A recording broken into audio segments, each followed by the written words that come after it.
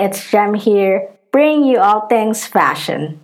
For this episode, I wanted to share an Instagram post that I read and was made by Robertino Rodriguez, a respiratory therapist. And I just really wanted to share the heartwarming initiative that he was able to do for his patients and to inspire other healthcare workers to do the same.